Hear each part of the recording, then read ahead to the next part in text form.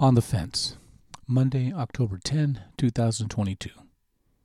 Come on, really? This is just a regular man. We know where he is. On the other hand, when the Messiah appears, no one will know where he came from or where he is at any given time. John 7:27. On the fence, undecided, vacillating between two scenarios. I hate not knowing where I'm headed. When I am driving to an unknown destination, I regularly ask my wife to tell me what my Waze GPS is telling me to do before my Waze GPA actually tells me what to do. Do you sense that I prefer clarity over ambiguity? Yet, would you not also agree that life is unpredictable, and answers are not always helpful in resolving major decisions or challenging intrusions into our daily life? The truth is that I have been in turmoil most of my life. Yes, you heard it, turmoil. Turmoil is my middle name. Yet here I am by the grace of God. I am a miracle.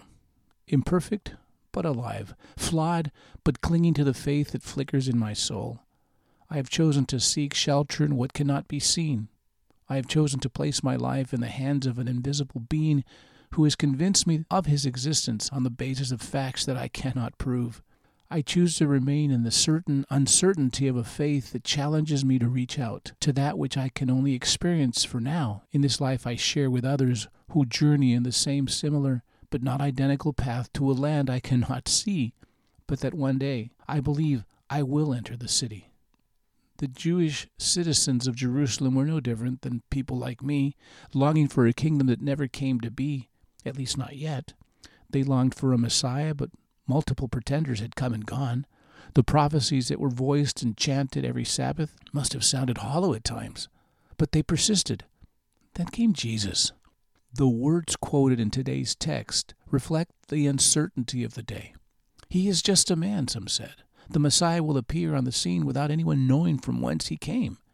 Judaism still waits for their Messiah, a man of means and power. In other texts later in the chapter, people are asking if the Messiah, whenever he was to appear, would be able to perform as many signs or miracles as Jesus had already performed. He's just a man, said some, while others were choosing to place their faith in this mysterious man from Nazareth. 2,000 years later, people are still on the fence, embracing the hope while still hedging their spiritual bets, just in case. Nothing can be so uncomfortable as sitting on the fence, more so when the fence is the dividing line between faith and farce. The times call for solidarity of faith, hope, and love.